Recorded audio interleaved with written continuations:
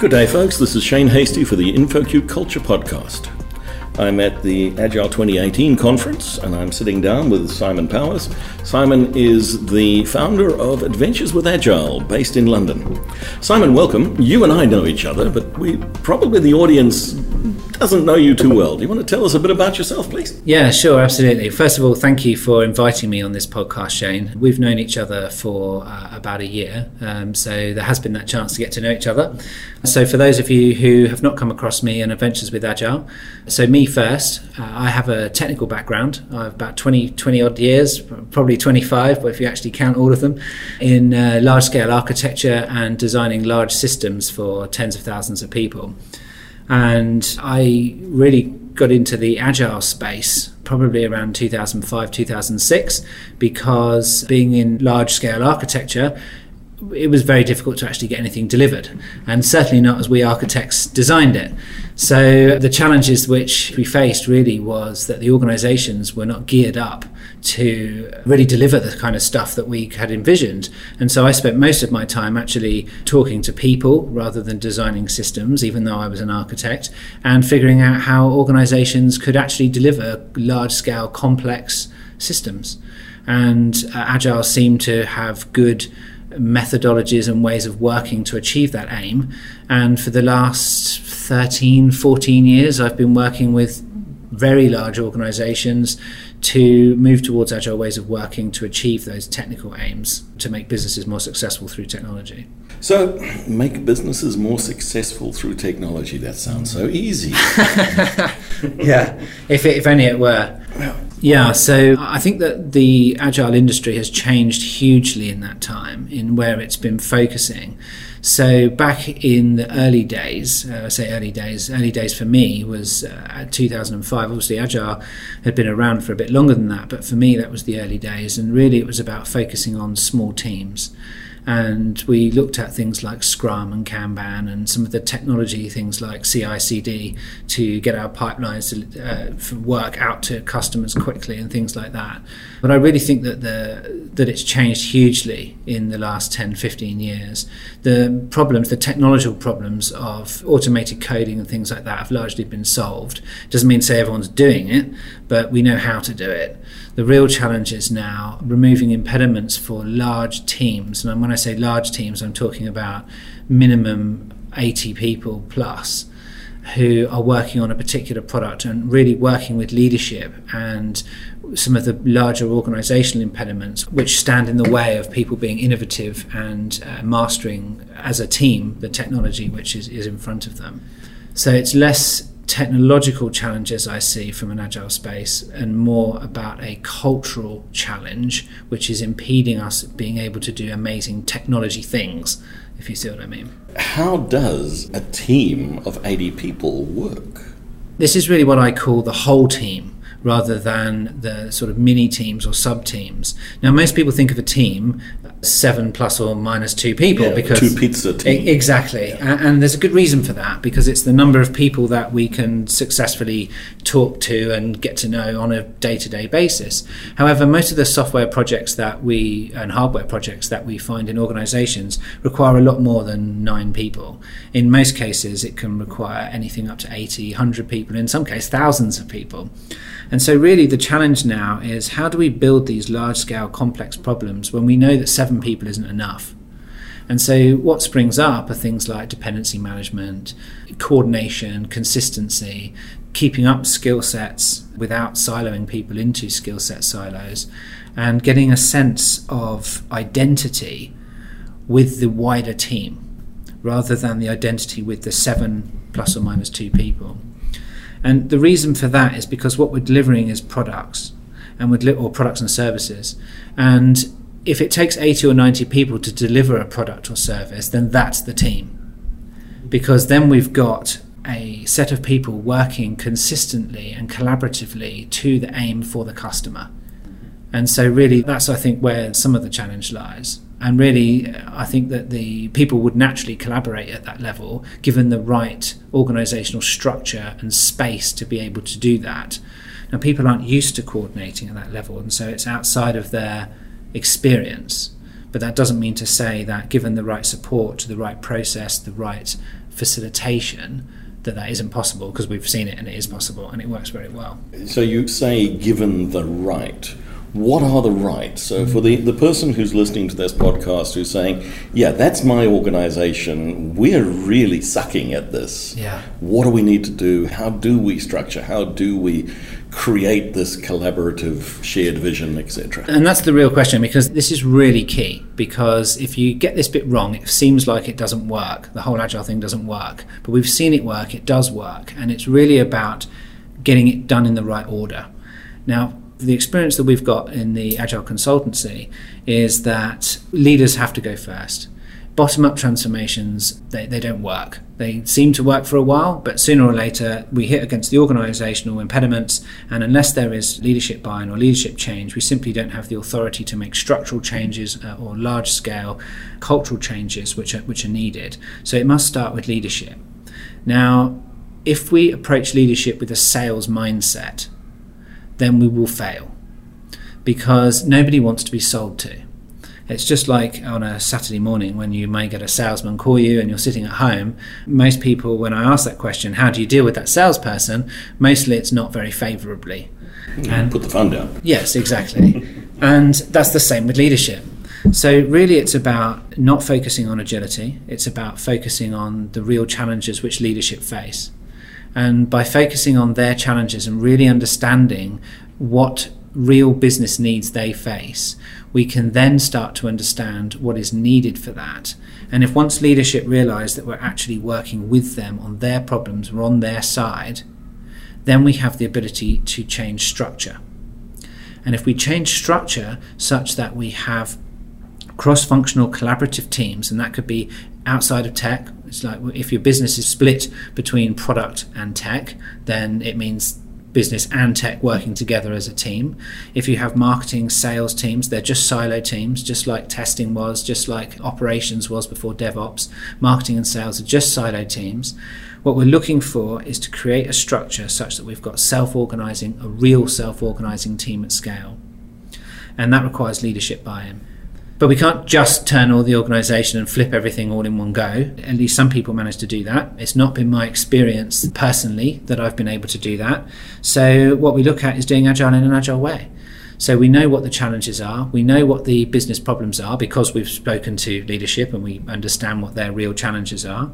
And now we run short experiments as a collective team. So the team themselves, and when I say the team, I mean the whole team, collectively design experiments that are short-lived, so say 4 weeks, and we try something which on the ways of working, which slowly incrementally move us towards being able to solve those underlying business problems more effectively. And the typical structure and process for this, to start with, is just to get everybody in a room, so large-scale facilitation. No more than maybe an hour or maybe 2 hours is needed to start with. We can do things like running things like open space for learning, things like future search for understanding our strengths and how those play into how we want to look at our challenges in the future. We can run facilitation exercises like deep democracy for psychological safety and for diversity and inclusion. And then there's any number of different facilitation exercises you can run for retrospectives and things that you can look up on web for large-scale facilitation.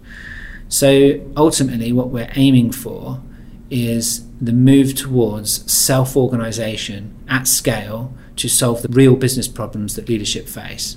These are not trivial changes. No, and that's why it's so difficult, and that's why it takes so long.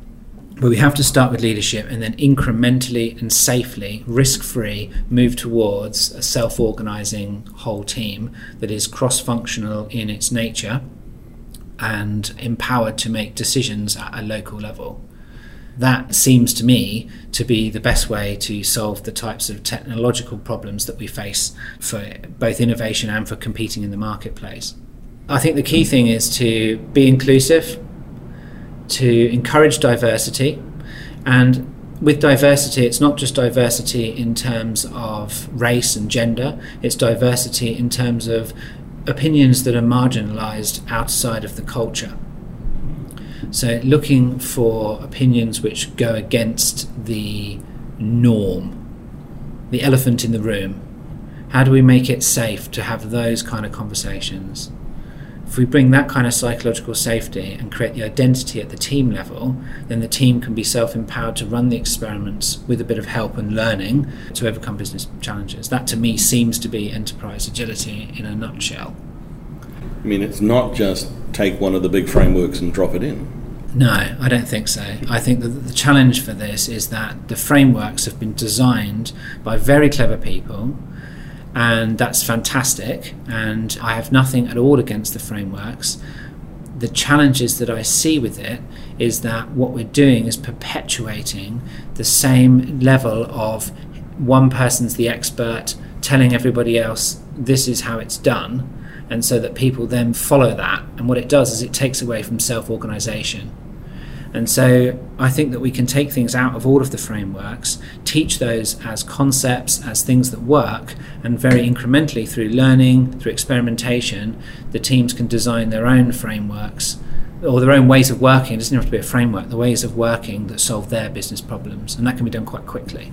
So for a person who's recently moved or is in the position of being a leader in a technical aspect of teamwork, how do they lead change, and what can they do where their sphere of influence is not the executive level? That's where most people find themselves.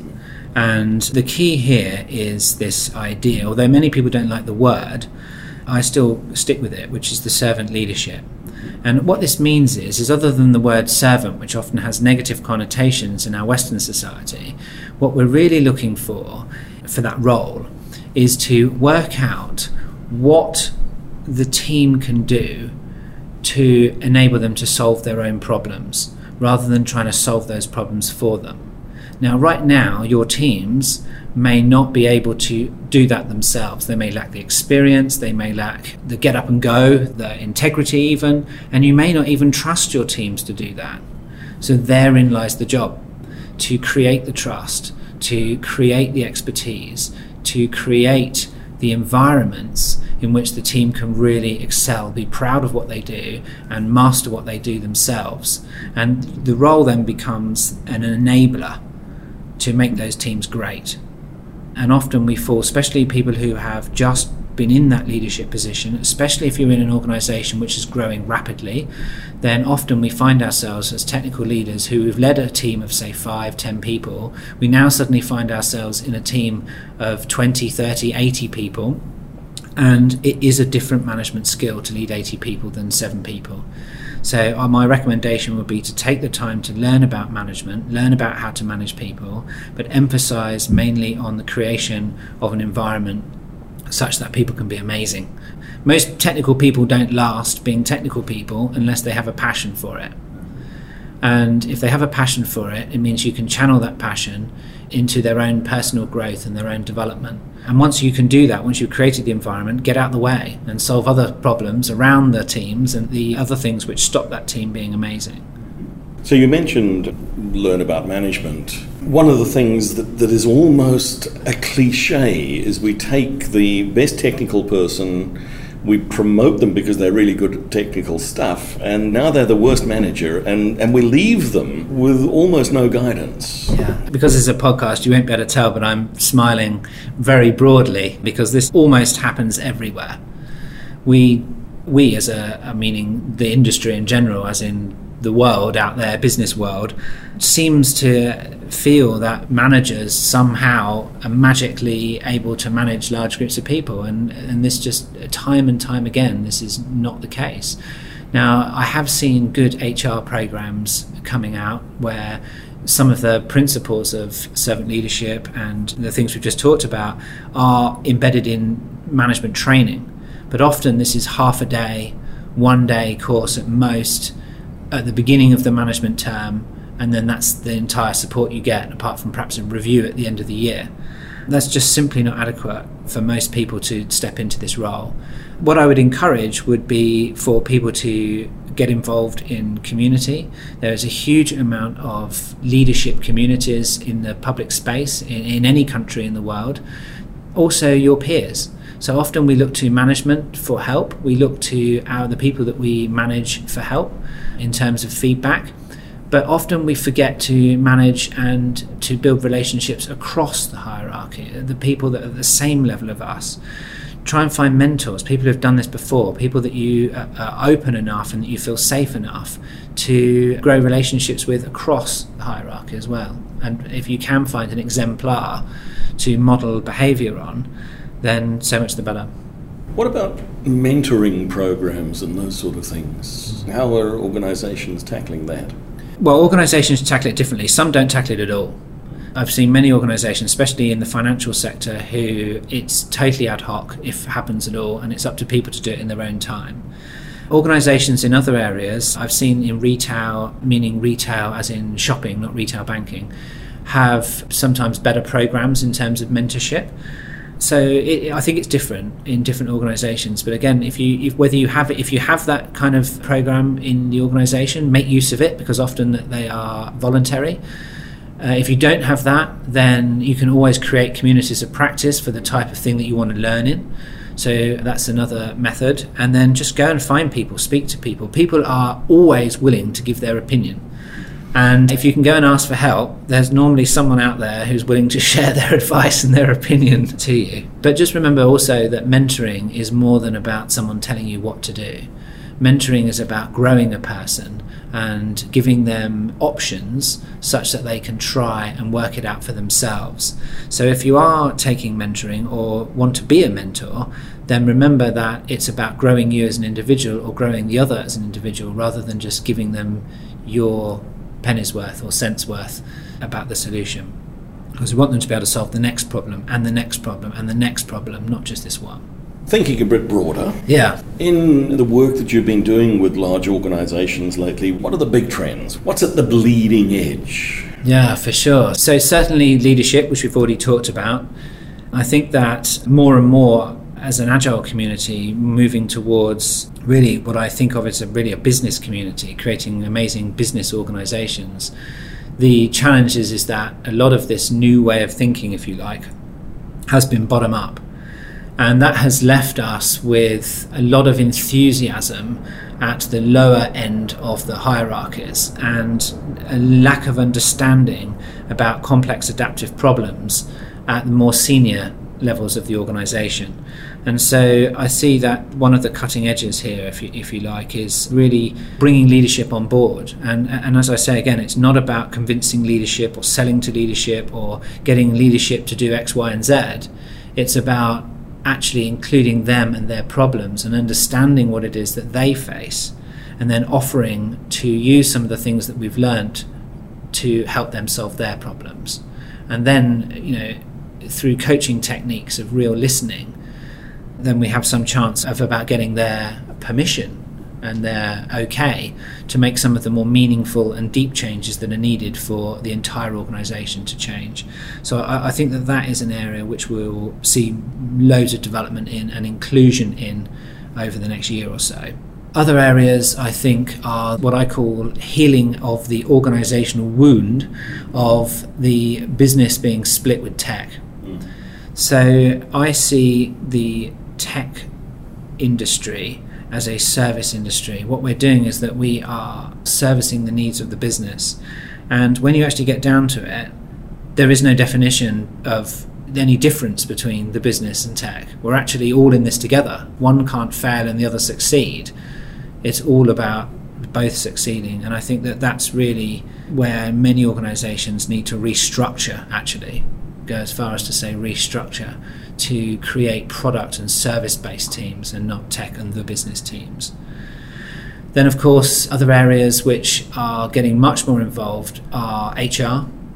And I think that the programs which I'm seeing in that area are much more human-friendly than they have been in years to come. Many HR departments have been there to protect the company against its staff, whereas I think that trend is changing, at least part of HR is changing, to move away from things like retention into enthusiasm and amazing places to work so that people want to stay there rather than being incentivized by cash.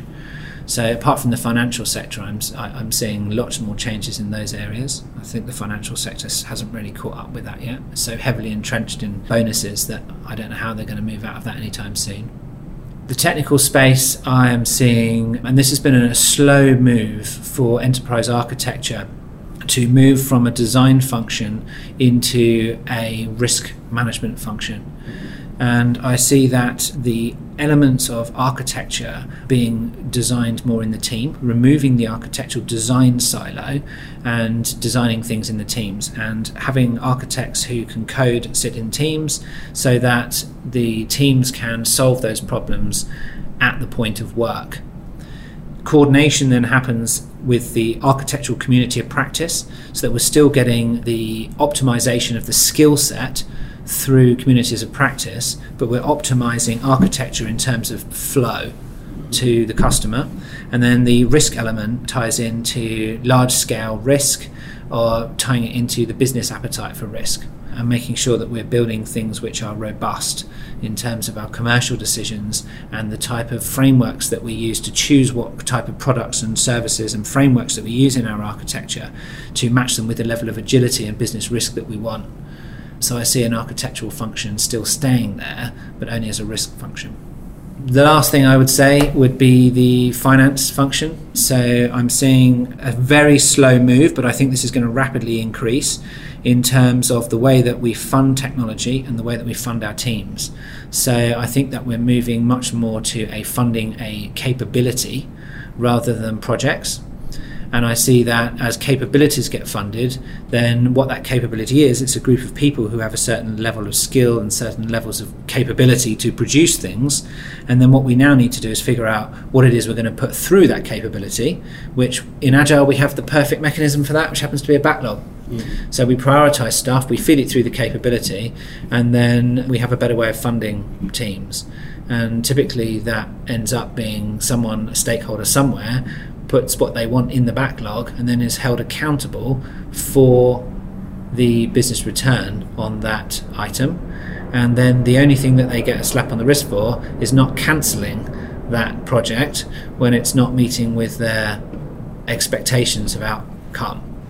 And I think that we in the tech side of the business can help with this to better create that trust with the business, so that we actually choose to report honestly in terms of our progress and the challenges that we've got, rather than the green, red status that we see in so many organisations.